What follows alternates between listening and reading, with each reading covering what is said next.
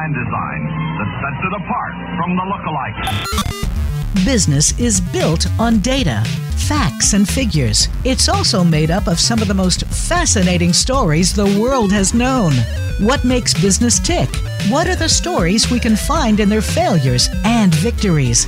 Get ready to find out what some of today's leaders were thinking right now on Business Disrupted. Here is your host, Ted Gavin. Welcome to Business Disrupted. Today we're talking about all things bankruptcy, corporate, personal, municipal, you name it. We've got all 15 chapters of the Bankruptcy Code available to talk about in one convenient episode, even though there are only actually 9 of them.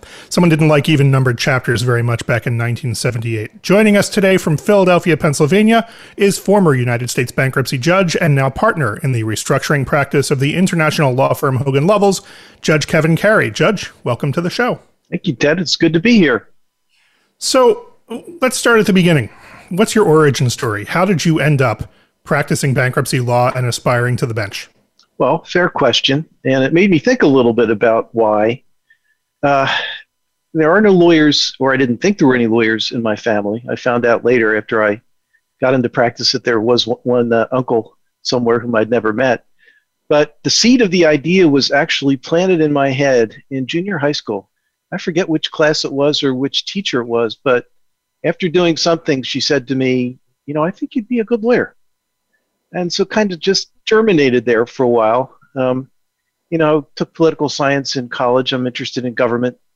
And so I just by the time I got to college, I think I knew I was headed to law school, assuming I could get in somewhere. And so you practiced as a bankruptcy lawyer after graduating law school. I started out as a law clerk to a bankruptcy judge. Just kind of, again, like everything else in life, it was fortuitous. The judge who needed a law clerk, and by the way, when the code was passed, the current bankruptcy code was passed, it was the first time bankruptcy judges could hire and pay law clerks. Went to the law school where I was, from which he'd graduated, and said, do you have someone who might be a good law clerk? And the professor I was working for said, yeah, I got a guy. And ended up as a beginning as a law clerk. And when the code was passed, the 1978 Bankruptcy Act, was that also when bankruptcy judges became bankruptcy judges and not bankruptcy administrators? Well, the bankruptcy rules, which were passed during the act, the old Bankruptcy Act was in place, began to refer to them as judges. But it took a long time for some people to stop calling them referees. Yeah.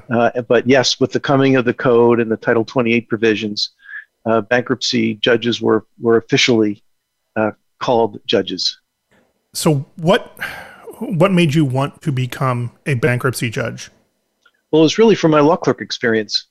I loved the judge I was clerking for. He included me in everything he did, from sitting in the courtroom with him every day to drafting the opinions that he signed when I was there, to sitting in on scheduling conferences and settlement conferences. He really gave me the full experience a law clerk would really love to have. And I thought, this is a job I'd love to do someday. And I had a great example of how to do it, and that was the judge I was working for. Yeah. I went from there to become clerk of court for the Eastern District of Pennsylvania for about a year. It was never going to be a career for me, but it also gave me another different type of experience in the bankruptcy court system, which ended up being very valuable to me. And the Eastern District of Pennsylvania is basically kind of the southeastern corner of the state. It's Philadelphia, Reading, as far north as, I don't know what. It's the southeast corner. It's about 9 or 10 counties. And that's a pretty wide variety of things happening there, because you've got a major metropolitan center, you have suburbs, you have farmland nestled between them. So if you're clerking there, you're watching cases of all different types go by, and if you're judging there, as we'll get to, you're seeing all sorts of cases come before you. Yes, that was a great experience. So when you decided that hanging up your advocacy spurs and putting on the robes was something that you wanted to do, what is the process that you went through to become a judge? Well, it's basically a self-nominating process. A notice goes out from the circuit, which is the appointing authority, saying there's a position open and inviting people to apply. The regulations do not require any bankruptcy experience whatsoever, although the Third Circuit's tradition is to appoint lawyers with bankruptcy experience, both from the consumer and the business side. Each circuit, in terms of the specific process, goes through it a little bit differently, but in the third, the court appoints a merit selection panel representing different stakeholders in the bankruptcy system. They have interviews when they receive the applications. They make recommendations to the circuit. The circuit then decides how many it wishes to interview, after which it makes a tentative appointment.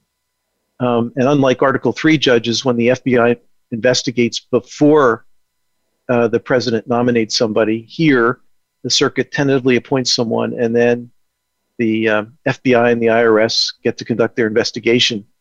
In my case, the first time it only took a few months.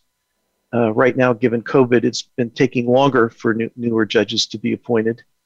And I started out on the bench in Philadelphia and then applied for a spot in Delaware after about 5 years or so. And that process took a lot less time because they waived the FBI investigation since I'd already been on the bench. Which I suppose the scary thing lurking behind that is they're keeping an eye on you while you're already on the bench, so there's less to investigate. You know, look, I always felt that no matter whether I was on using emails on the court system or on the web or on the telephone, I always felt that somebody could be watching or listening. So you mentioned Article 3 and the differences in the context of investigation. So we should touch on that just a bit. Bankruptcy judges are not Article 3 judges. They don't have lifetime tenure. Their salaries are not protected from reduction during the span of their terms.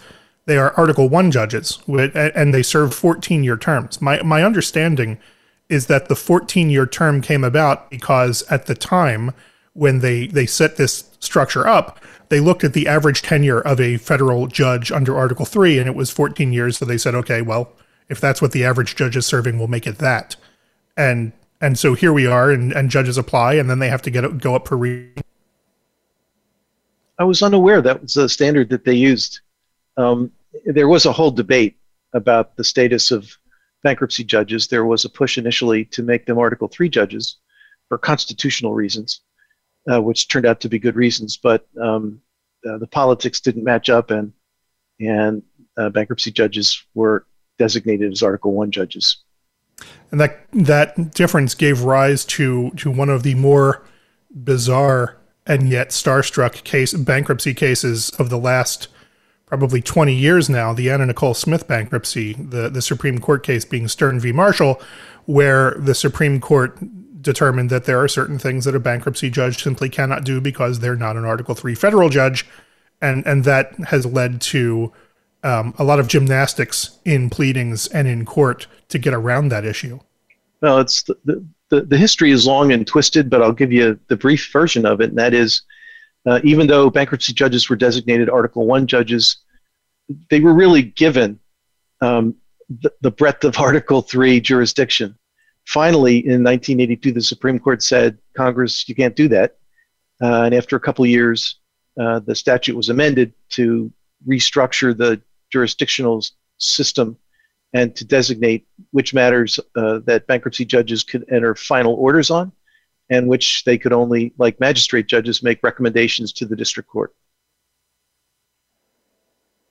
So one last bit about you and your personal life before we dive into the always exciting topic of bankruptcy. You're now back in practice after 18 years on the bench. You were on the bench for the first major amendments to the Bankruptcy Code since 1978, the 2005 amendments, the Bankruptcy Abuse Prevention and Consumer Protection Act, which didn't, in retrospect, appear to end abuse or protect consumers. But sitting where you are now, back in private practice, what's it like returning to private practice after nearly 2 decades on the bench? Well, you know, it's very different, of course, but it's been tempered by the pandemic. You know, as we speak today, I've now been working from home for over a year. And at least as far as the Philadelphia office is concerned, I'm facing several more months of continuing to work at home. Now, I will tell you, the firm has me set up nicely. The technology works quite well. I was able to buy my chambers desk and my bench chair, which I'm now sitting in and working on. So it's a comfortable existence. But I really desperately miss the travel and a lot of conference speaking that I did, especially for ABI, and I went through TMA leadership as well. But what I do now is very different from what I did in practice before I took the bench. Now, because of my experience as a judge, much of my practice is mediations, whether it's a planned mediation or a single issue mediation. I mean, I've mediated discovery disputes. I mean, I've done the equivalent of examining documents in chambers and, quote, making rulings about whether, documents claimed as privileged were appropriately so claimed. I do some expert work, which I enjoy. So people, look at me differently than when I was in practice. They ask me to do different things now. Do a lot of consulting for my partners who have ongoing matters, who present me with the situation and say, well, Judge, what do you think? Something I like to do. So, in a lot of ways, I'm continuing to do some of the things, that I did on the bench. So you mentioned mediation. There are, broadly speaking, two primary mediation styles. There's evaluative mediation, where the mediator kind of evaluates the case for each side and says what they think is going to happen and lets the side sort of soak in that understanding of what a neutral observer thinks of their case.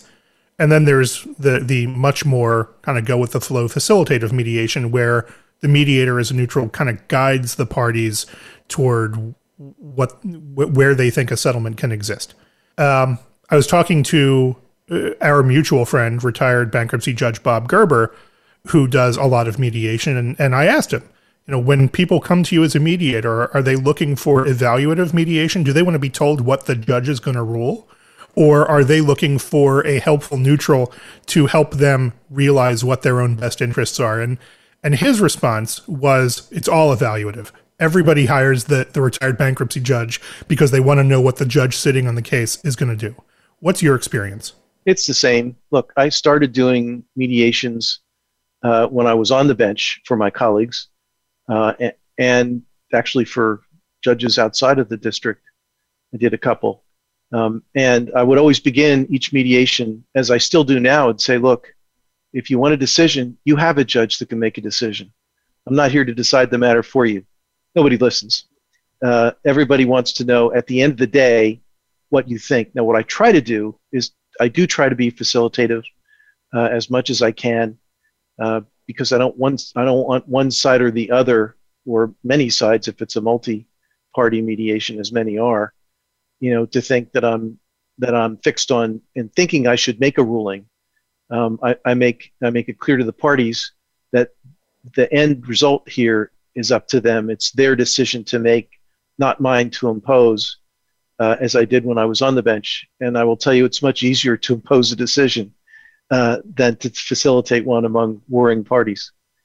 Sure. We're talking with HoganLovells Restructuring and retired bankruptcy judge Kevin Carey on all things bankruptcy. If you have questions, tweet them to us at BizDisrupted, B-I-Z Disrupted. Email them to comments@disrupted.business. If you're joining the show on Facebook Live, just throw your questions in the comments. So, one last question on having been a judge and now being back in practice. What was the transition going from advocate to judge for you? And what has that transition been like, taking off the robes and going back to being an advocate? What do you do differently now that you're back advocating?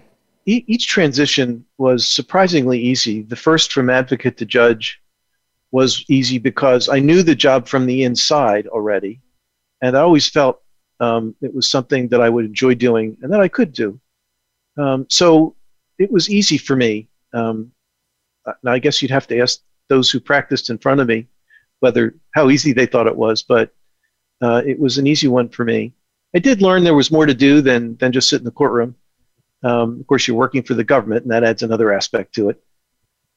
Leaving the bench, so deciding to leave, that kind of job, which I loved uh, as much as anybody can love a job, takes a lot of thought, and the government wants maybe up to a year's notice if you're going to leave, so they can prepare the process for replacing you. So, before making my decision, about a year before making my decision, and then for at least 8 or 9 months after I made the decision, it gave me enough time to begin to look forward, to talk to some law firms, to decide where I wanted to be, what I wanted to do. So it wasn't as difficult as you might suppose. And actually, the old advocacy comes back. I was not allowed to come into Delaware Bankruptcy Court for a year based on judicial ethics.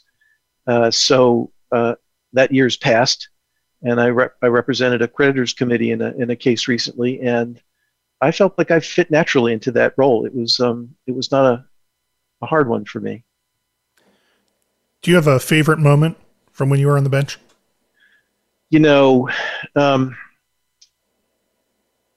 There isn't a single favorite moment, but let me tell you what I felt like every day. I walked into the office.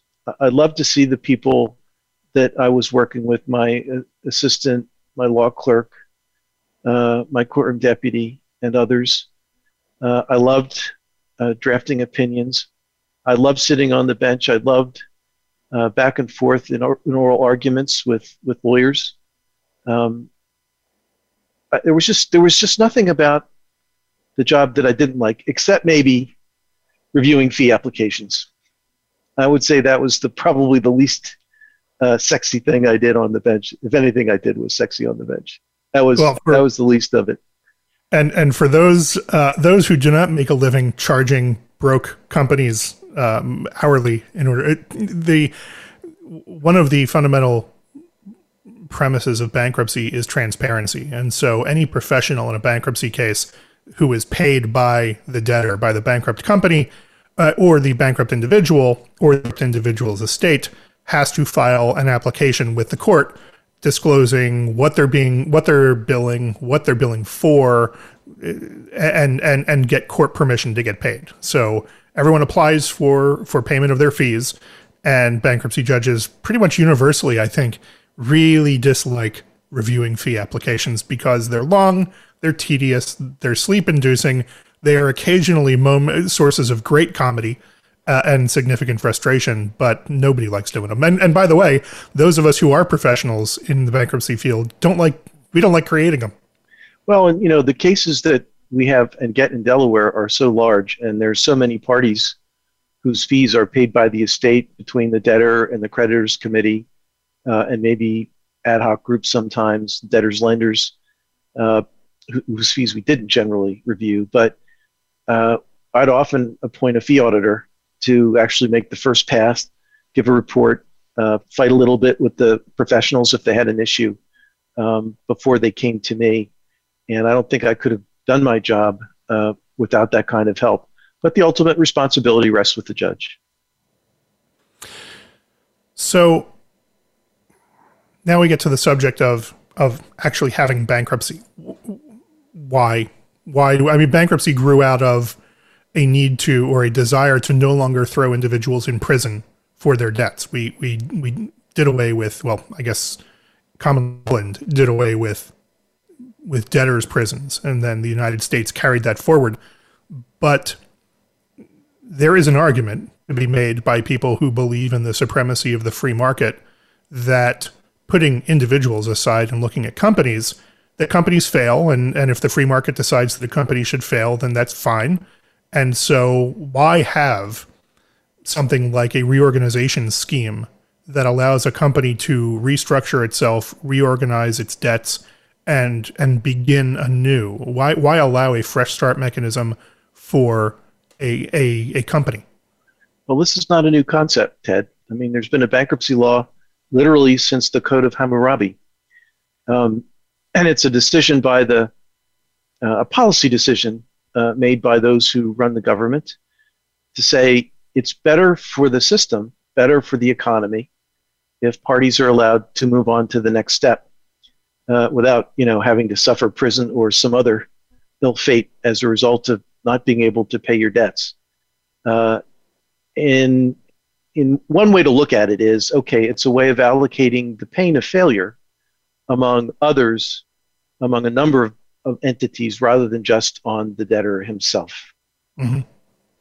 And that, obviously in the time of Hammurabi, there were not corporations, but that has been extended to corporations as well as individuals and other forms of corporate entity.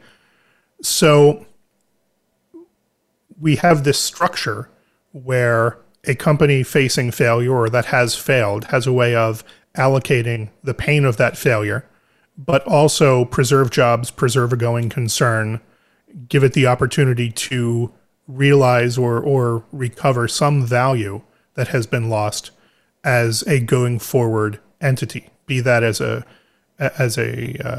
company that's just been sold to somebody willing to buy it and give it another go, or debt holders replacing their debt with equity in the new company, any number of different schemes. But the idea is everybody takes a step back, allocates the pain according to whatever law governs that particular bankruptcy, and saying, okay, let's give this a fresh start and let's have another go at it. Is that basically the way the process works? In a nutshell, yes. Okay. So bankruptcy functions as this interesting combination of federal law and also state law. The federal law acknowledges that state law governs a lot of what happens in an individual's life, in a company's life. We are all subject to contracts. Contracts are they're creatures of state law. And so as a bankruptcy judge, you're constantly having to consider what's happening under state law as it applies to the constituents in a given bankruptcy case, both an individual consumer bankruptcy or a company. How does that complexity play out? Well, it's actually one of the things I enjoyed most about being a judge. It's a challenge because you're dealing with laws of different states, sometimes foreign laws, in addition to the bankruptcy law. And I think people outside of the bankruptcy system don't realize, even though federal courts and the bankruptcy courts are courts of limited jurisdiction, the number of types of matters that they have to encounter seems nearly limitless, including looking at state contract rights. Of course, with all the energy cases, looking into that field of law, which is very complicated and differs dramatically from state to state. But it's something that you do because you're presented with situations that, even though you're in a bankruptcy, because property rights generally are decided under state law, the bankruptcy judge spends as much time addressing those rights as trying to interpret the bankruptcy code itself. So within a bankruptcy case, you talked about fee applications. Fee applications, of course, are a means of transparency and oversight of the process. And there are a number of other means of doing that. But one of the things that a bankruptcy case, and therefore a bankruptcy court, acts as is a forum to collect all of the respective problems of a given company or the parties with whom an individual who is in bankruptcy has had problems with. It becomes a convenient forum to kind of dump all of the grievances related to that company or that person into that one bucket and have the parties of the case sort through it, the judge adjudicate it all, and at the end, ideally, kind of come out with fewer problems and a path forward. But I imagine that makes for some incredibly messy starts to cases. Well, it does, actually. And it actually starts a long time, usually, before the bankruptcy is filed. If you take a company, for example, that might be in distress, it's inevitably been suffering the distress for an extended period of time before it actually gets to the bankruptcy. Hopefully, it uses some of that pre-bankruptcy time to plan not only how to enter the bankruptcy, but how to exit it as well. But yeah, so when you have first day hearings, which are generally heard within a day or two of the filing, in which the debtor requests relief, which is designed to keep the business running without disruption. You're faced with parties who are tired and exhausted and stressed from dealing with the stress of having to deal with creditors, having to deal with covenant defaults, having to deal with liquidity issues. And then this is just another phase of the challenge that the parties will go through.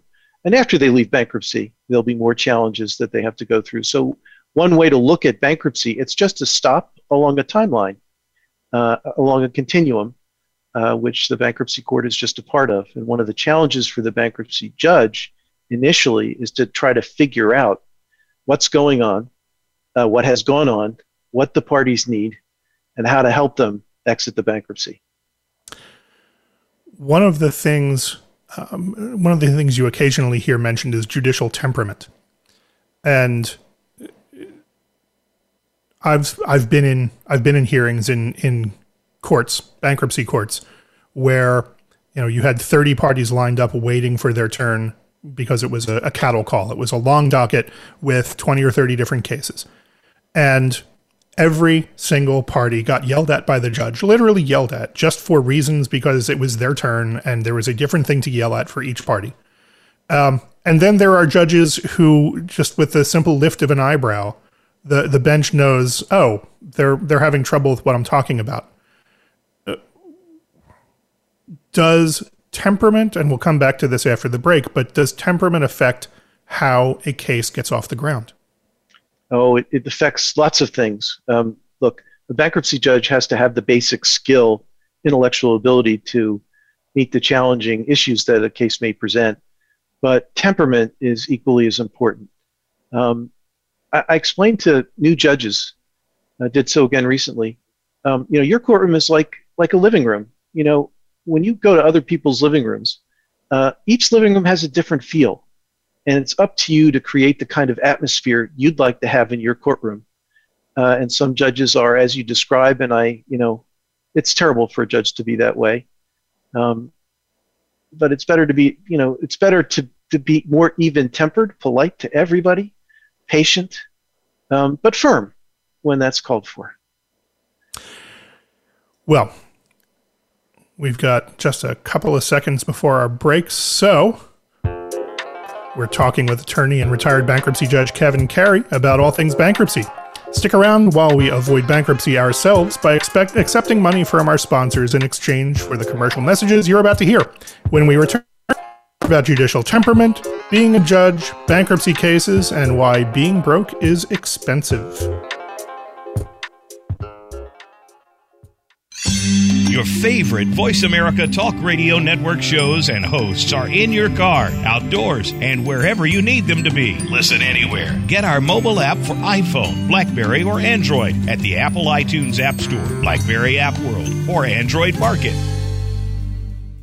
Gavin Solmanese is the experienced leader for complex financial matters, restructuring, and litigation consulting. Whatever your situation, we have the ability and know-how to restore troubled companies to profitability and growth. We've successfully completed financial advisory engagements for hundreds of companies that have gone on to renewed health and success. No matter the size or complexity of the case, our clients always work directly with senior professionals and receive exceptional work product. We know that asking the right questions is always the first step in defining the true problem. Generating alternative solutions and finding a clear path forward is what we do. To us, it's all about results. What you do next is what counts. When there are tough decisions and hard choices to make, you need smart, strategic people beside you. Choose the team who never stops working until your problem, dispute, or financial crisis is resolved. Visit Gavin Solmanese at gavinsolmanese.com or call us at 302-655-8997. We hear it and read about it every day in the news. America is heading over a fiscal cliff. Home prices are still receding and unemployment growing. How can you preserve and increase your wealth in this kind of economy? Tune in to Turning Hard Times into Good Times with host Jay Taylor. Jay will explain the decline of our monetary system and the economy and will give you winning investment ideas and the tools to protect and increase your wealth. Turning Hard Times into Good Times with Jay Taylor can be heard Tuesdays at 3 p.m. Eastern Time, 12 noon Pacific Time on the Voice America Business Channel.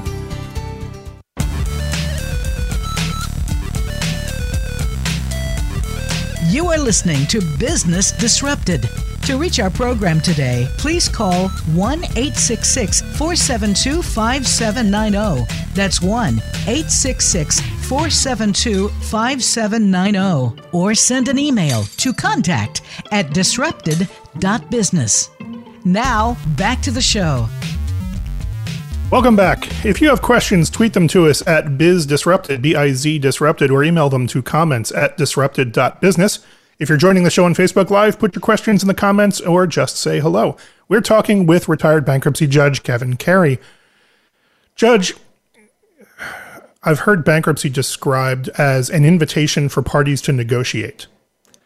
If the law is what the law is, why is bankruptcy considered an invitation to negotiate? What is there to negotiate if the law is black and white? Well, in the textbook I use when I teach a general bankruptcy course, written by Warren and Westbrook, yes, the Senator Elizabeth Warren, she says exactly that a bankruptcy is an invitation to a negotiation. But why are they all different? You know, I was asked in one of my first speaking engagements after taking the bench, it's a group of mortgage bankers. They said, Your Honor, why, when I have a case in one district, the same issue is decided differently in another? Well, there are a couple different answers to that. One is, look, there are 350 bankruptcy judges. They're individuals. They make their own decisions. They're governed by circuit law, which matters. There are 12 circuits which govern what trial judges can do or not do. And, you know, cultures differ. I mean, think about it. You can get in your car and travel, you know, half a day and be in a place where the culture is completely different from the one that you just left. So I guess the short way of answering that is, look, there's room for disagreement about different things, even though it's federal law and supposed to be uniform. The culture point that you just raised is fascinating, but also potentially horrifying, because if, for example, a lender is going to lend under specific terms, and those are what we would call the lender's bargained for rights under the contract that gives rise to the loan, what should it? They're gonna look at it and say, what should it matter that the party that I'm lending to is in Pennsylvania versus Indiana? And if the company happens to move to Indiana and file bankruptcy in Indiana, given the same facts, why they would say is the outcome going to be different in Indiana? And I suppose the answer is you have different circuit law, you have different precedent that applies to the bankruptcy court. But that could just as easily be the same if we're talking about moving from Philadelphia to Reading, Pennsylvania, which is about a 90-minute drive, not moving halfway across the country. Well, in theory, it shouldn't matter, Ted. But let me give you an example. In Chapter 13, say in the Eastern District of Pennsylvania, and many other districts, a Chapter 13 debtor can propose a plan that offers no payments to unsecured creditors. Yet there are districts, mainly in the South, which will not allow that. They'll say you have to make some effort to repay creditors to get confirmation of a Chapter 13 plan. And there's nothing in the bankruptcy code that makes that distinction. Right. And for those who do not live in bankruptcy like the judge and I, individuals, generally speaking, there are exceptions, but they generally fall into one of two types of bankruptcies. A Chapter 7, which gives the debtor a fresh start, a full discharge from their debts shortly into the case. And then a Chapter 13, which a debtor is required to do if they have too much income, for example, or more assets than a Chapter 7 allows, which requires that a debtor pay to creditors all of their excess monthly income, which is determined using a legal formula, for 5 years. And so if, for example, but at the end of the day, what a bankruptcy plan, which exists in Chapter 13 as well as Chapter 12 and Chapter 11 and Chapter 9 means is whatever the court says it means, and a plan is confirmable if a court is willing to confirm it. So this is an example where the law is silent on the issue, but practice in different regions has diverged such that some regions will find a no payment plan acceptable and some won't. So the bankruptcy bar, the attorneys who practice bankruptcy, they are generally speaking a close-knit group from community to community. Even nationally, the bankruptcy bar is pretty close-knit. But, certainly the Philadelphia Bankruptcy Bar or the Reno, Nevada Bankruptcy Bar or the Wilmington, Delaware Bankruptcy Bar, they're all very close-knit groups. Everybody knows everybody. They've been practicing with each other. New members are welcomed in, and everyone sort of gets to know how everyone works. Yeah, so if you don't like that group of professionals, you might refer to them as the bankruptcy gang. If you do like that set of professionals, you might refer to them as the insolvency community. Yes. But there are occasionally people who are bomb throwers that, they're not the type to have a friendly phone call and try to work something out. They're there for the fight. They're disruptors. What does that look like from the bench? Well, answer that a couple ways. First of all, in the U.S., bankruptcy is a judicial process, unlike in some other jurisdictions around the world where it's more administrative than judicial. It's also a very accessible forum. So it's an easy forum for a party to get into and participate in and be heard. And the rights to be heard are quite expansive in a bankruptcy. So yes, it's actually very easy for a single creditor, even in a large Chapter 11 case, to be a disruptive factor in the administration of the case. From the judge's standpoint, the point is to try to give the right to be heard to a party who has the right to be heard, but to keep the case moving and to not let it be distracted from the course of finding, an exit that's agreeable to most of the stakeholders. Let me put it another way. As the judge, I tried to decide those issues that needed to be decided to move the case along. I tried not to decide those issues that would delay the case, pull it to the side, cost the estate and others money, and unnecessarily consume judicial time, so that we could get to the end as efficiently as possible. And believe me, judges get lots of invitations to make decisions. I tell new judges this. It's not necessary to accept every invitation. Which we in practice refer to as punting. So you mentioned earlier international bankruptcy. How does the U.S. bankruptcy scheme compare to foreign bankruptcy schemes? It's changing.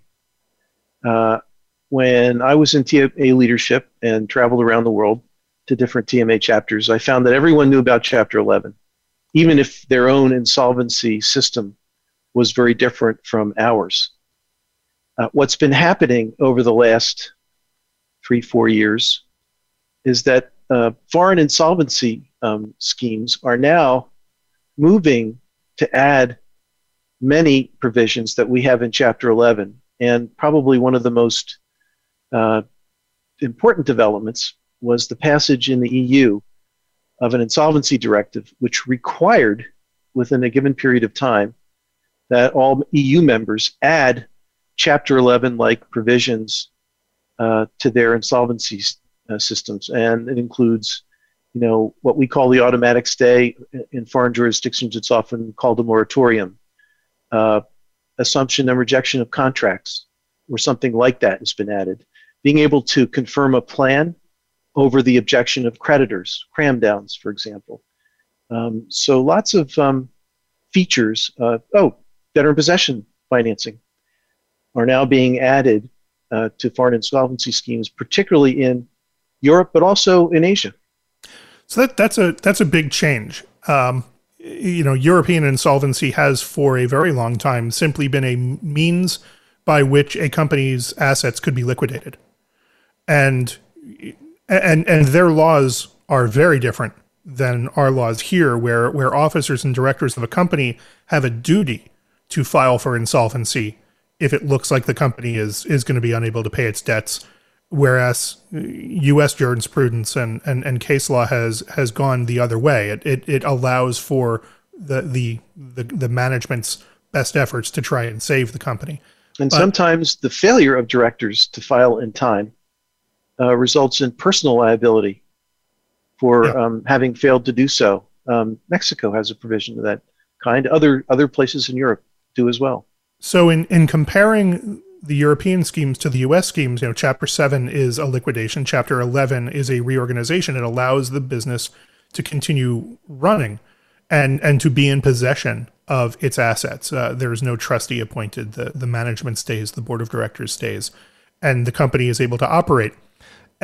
So for Europe to be looking at a more Chapter 11-like structure where the debtor remains in possession, no trustee is appointed over the debtor's assets, that they can borrow money, a bankrupt company being allowed to borrow money outside of the United States, was unheard of until comparatively recently. Yeah, India's making those changes now to its business. That's interesting. They're actually talking about adding a pre-pack feature. So being able to walk into a bankruptcy court with a plan in hand that has been approved by creditors and go in and out in a short period of time. Yes. Well, that's certainly a quick way to save a lot of money because running a Chapter 11 case is not inexpensive.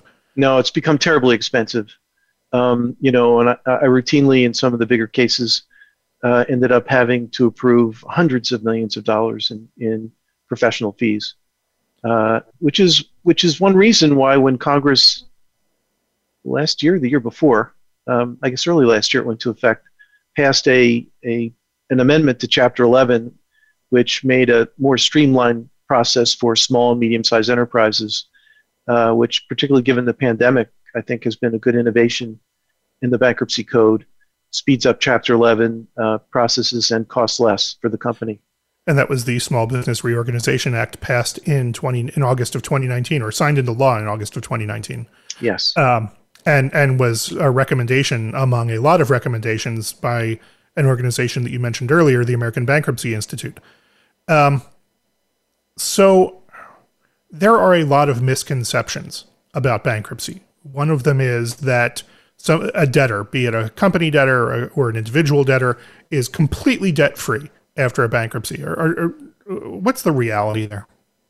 Well, in an individual Chapter 11, many times they're what are called no-asset cases. That is, any assets that the debtor has may be exempt under either federal or state law, and then gets a discharge, and may very well leave debt behind.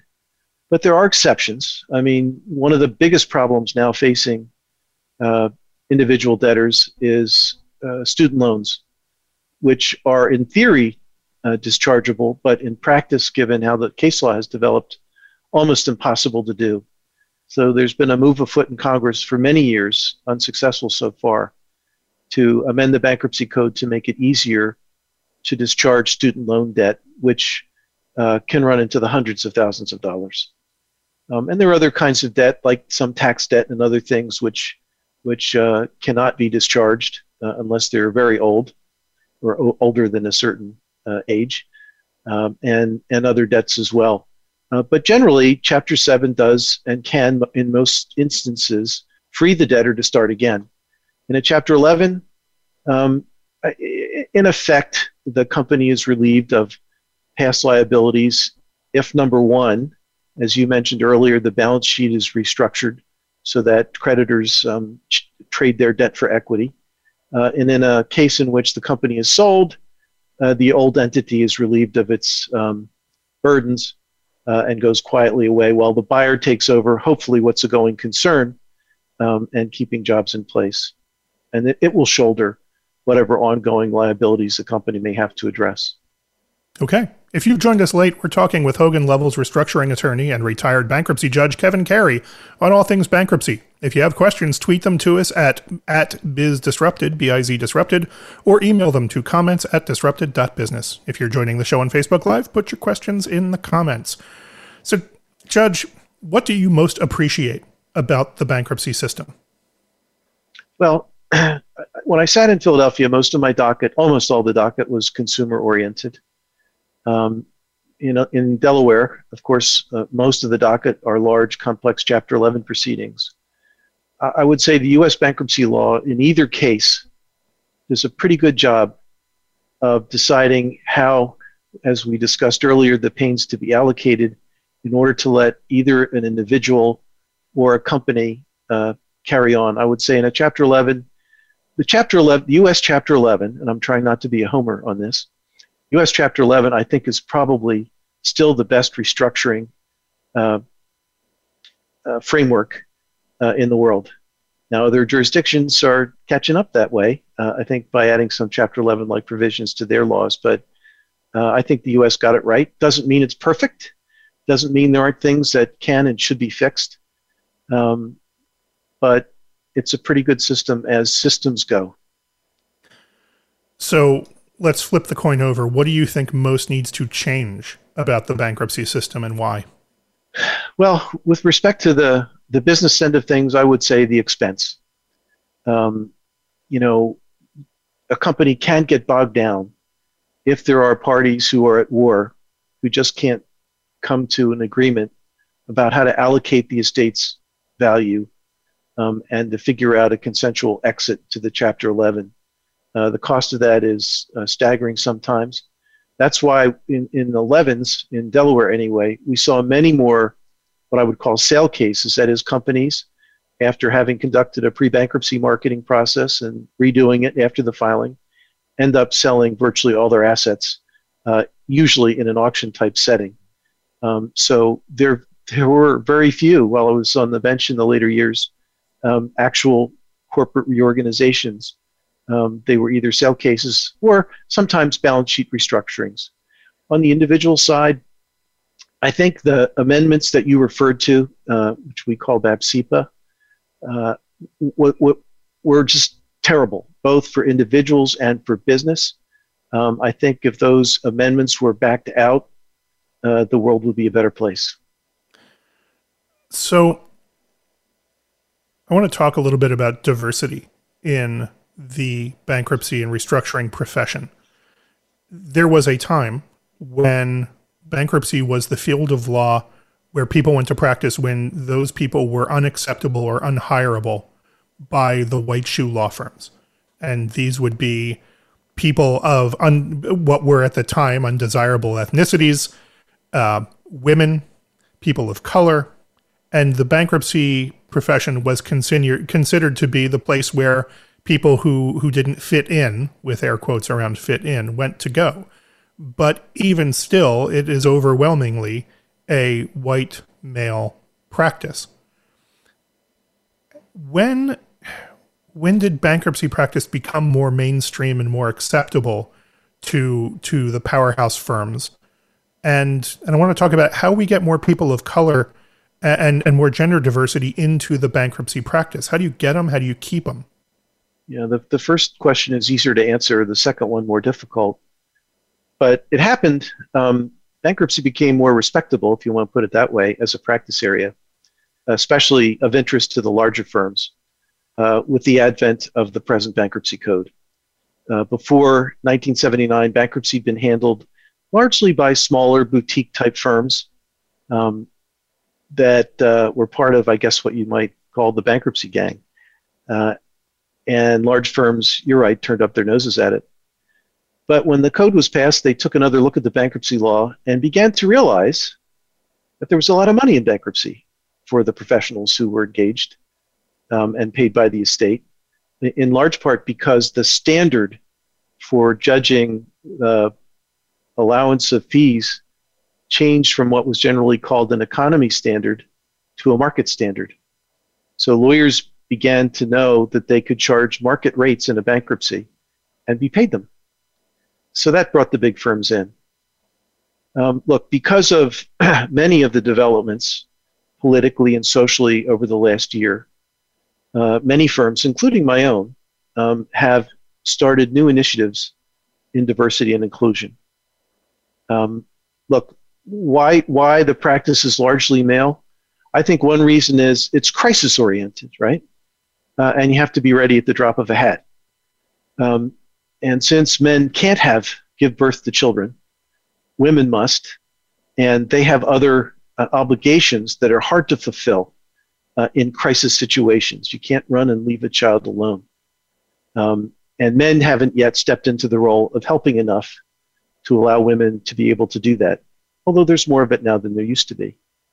But a lot of people aren't necessarily attracted to a crisis-based type of practice. Look, I think diversity is an issue in many practice areas. It certainly is in ours. I know the courts, the federal courts, actually have, with the bankruptcy courts, have a system now, a program now in place where they have programs annually to try to convince lawyers or young lawyers or lawyers to be that they should look for getting to the bench, because I think the bench has that same kind of problem. But the firms simply have to, give an example of what our firm is doing. We have a number of recruiters that we work for, and we say, bring us diverse candidates. And if you don't bring us diverse candidates, we won't work with you. We make sure now that when we pitch clients, we include a diverse team. When we have diverse associates, partners are encouraged and expected to include diverse candidates in the assignments that they give and the teams that they build to service clients. So there are positive things that can and should and will be done, I think, by many firms, including ours, to increase diversity. But it takes a positive effort. You can't just sit back and say, well, we don't object to having a diverse or inclusive culture, but unless you go out and make it, it won't happen. You have to actually work hard at it to make it happen. Right. Well, and you know, there are a couple of problems with diversity. First is what comes out of the bottom of the funnel is entirely dependent on what goes in at the top of the funnel. So, you know, there needs to be a concerted effort among law schools to recruit with diversity and with intentionality. You teach a bankruptcy class in the LLM program at St. John's. I do. Has the composition of your classes changed appreciably over the last 10 years? It's more diverse now than it was before. But look, we're talking about New York, which tends to be a more diverse place. Although I teach at the Queens campus, not at Manhattan. But yeah, there's diversity now, and it's welcome, and it's good. And the other part is we need to retrain ourselves because, you know, law is very much an apprenticeship type of practice. You know, you work with a junior person works with a senior person. Senior people tend to give work to people who remind them of themselves. And so there needs to be a concerted effort of breaking that cycle to develop diverse attorneys. There does.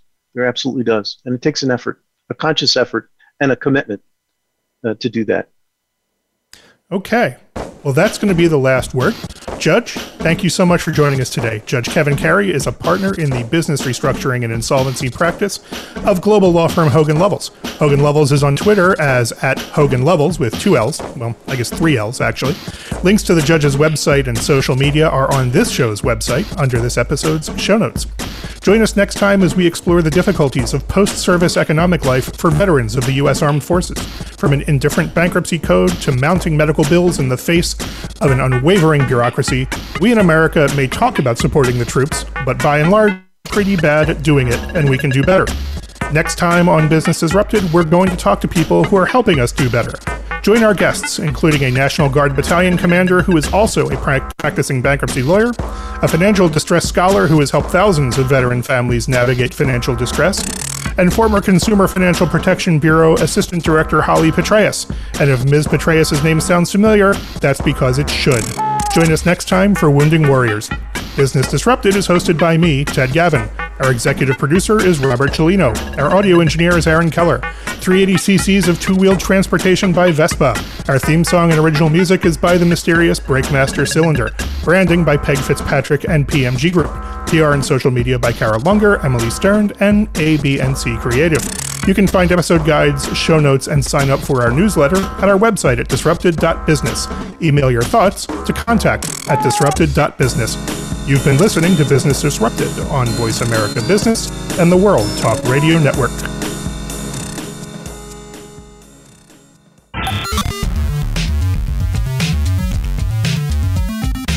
Thank you for tuning in to Business Disrupted. Be sure to join Ted Gavin for another edition of the program and some more great stories next Monday at 1 p.m. Pacific Time and 4 p.m. Eastern Time on the Voice America Business Channel. Until we speak again, have a great week.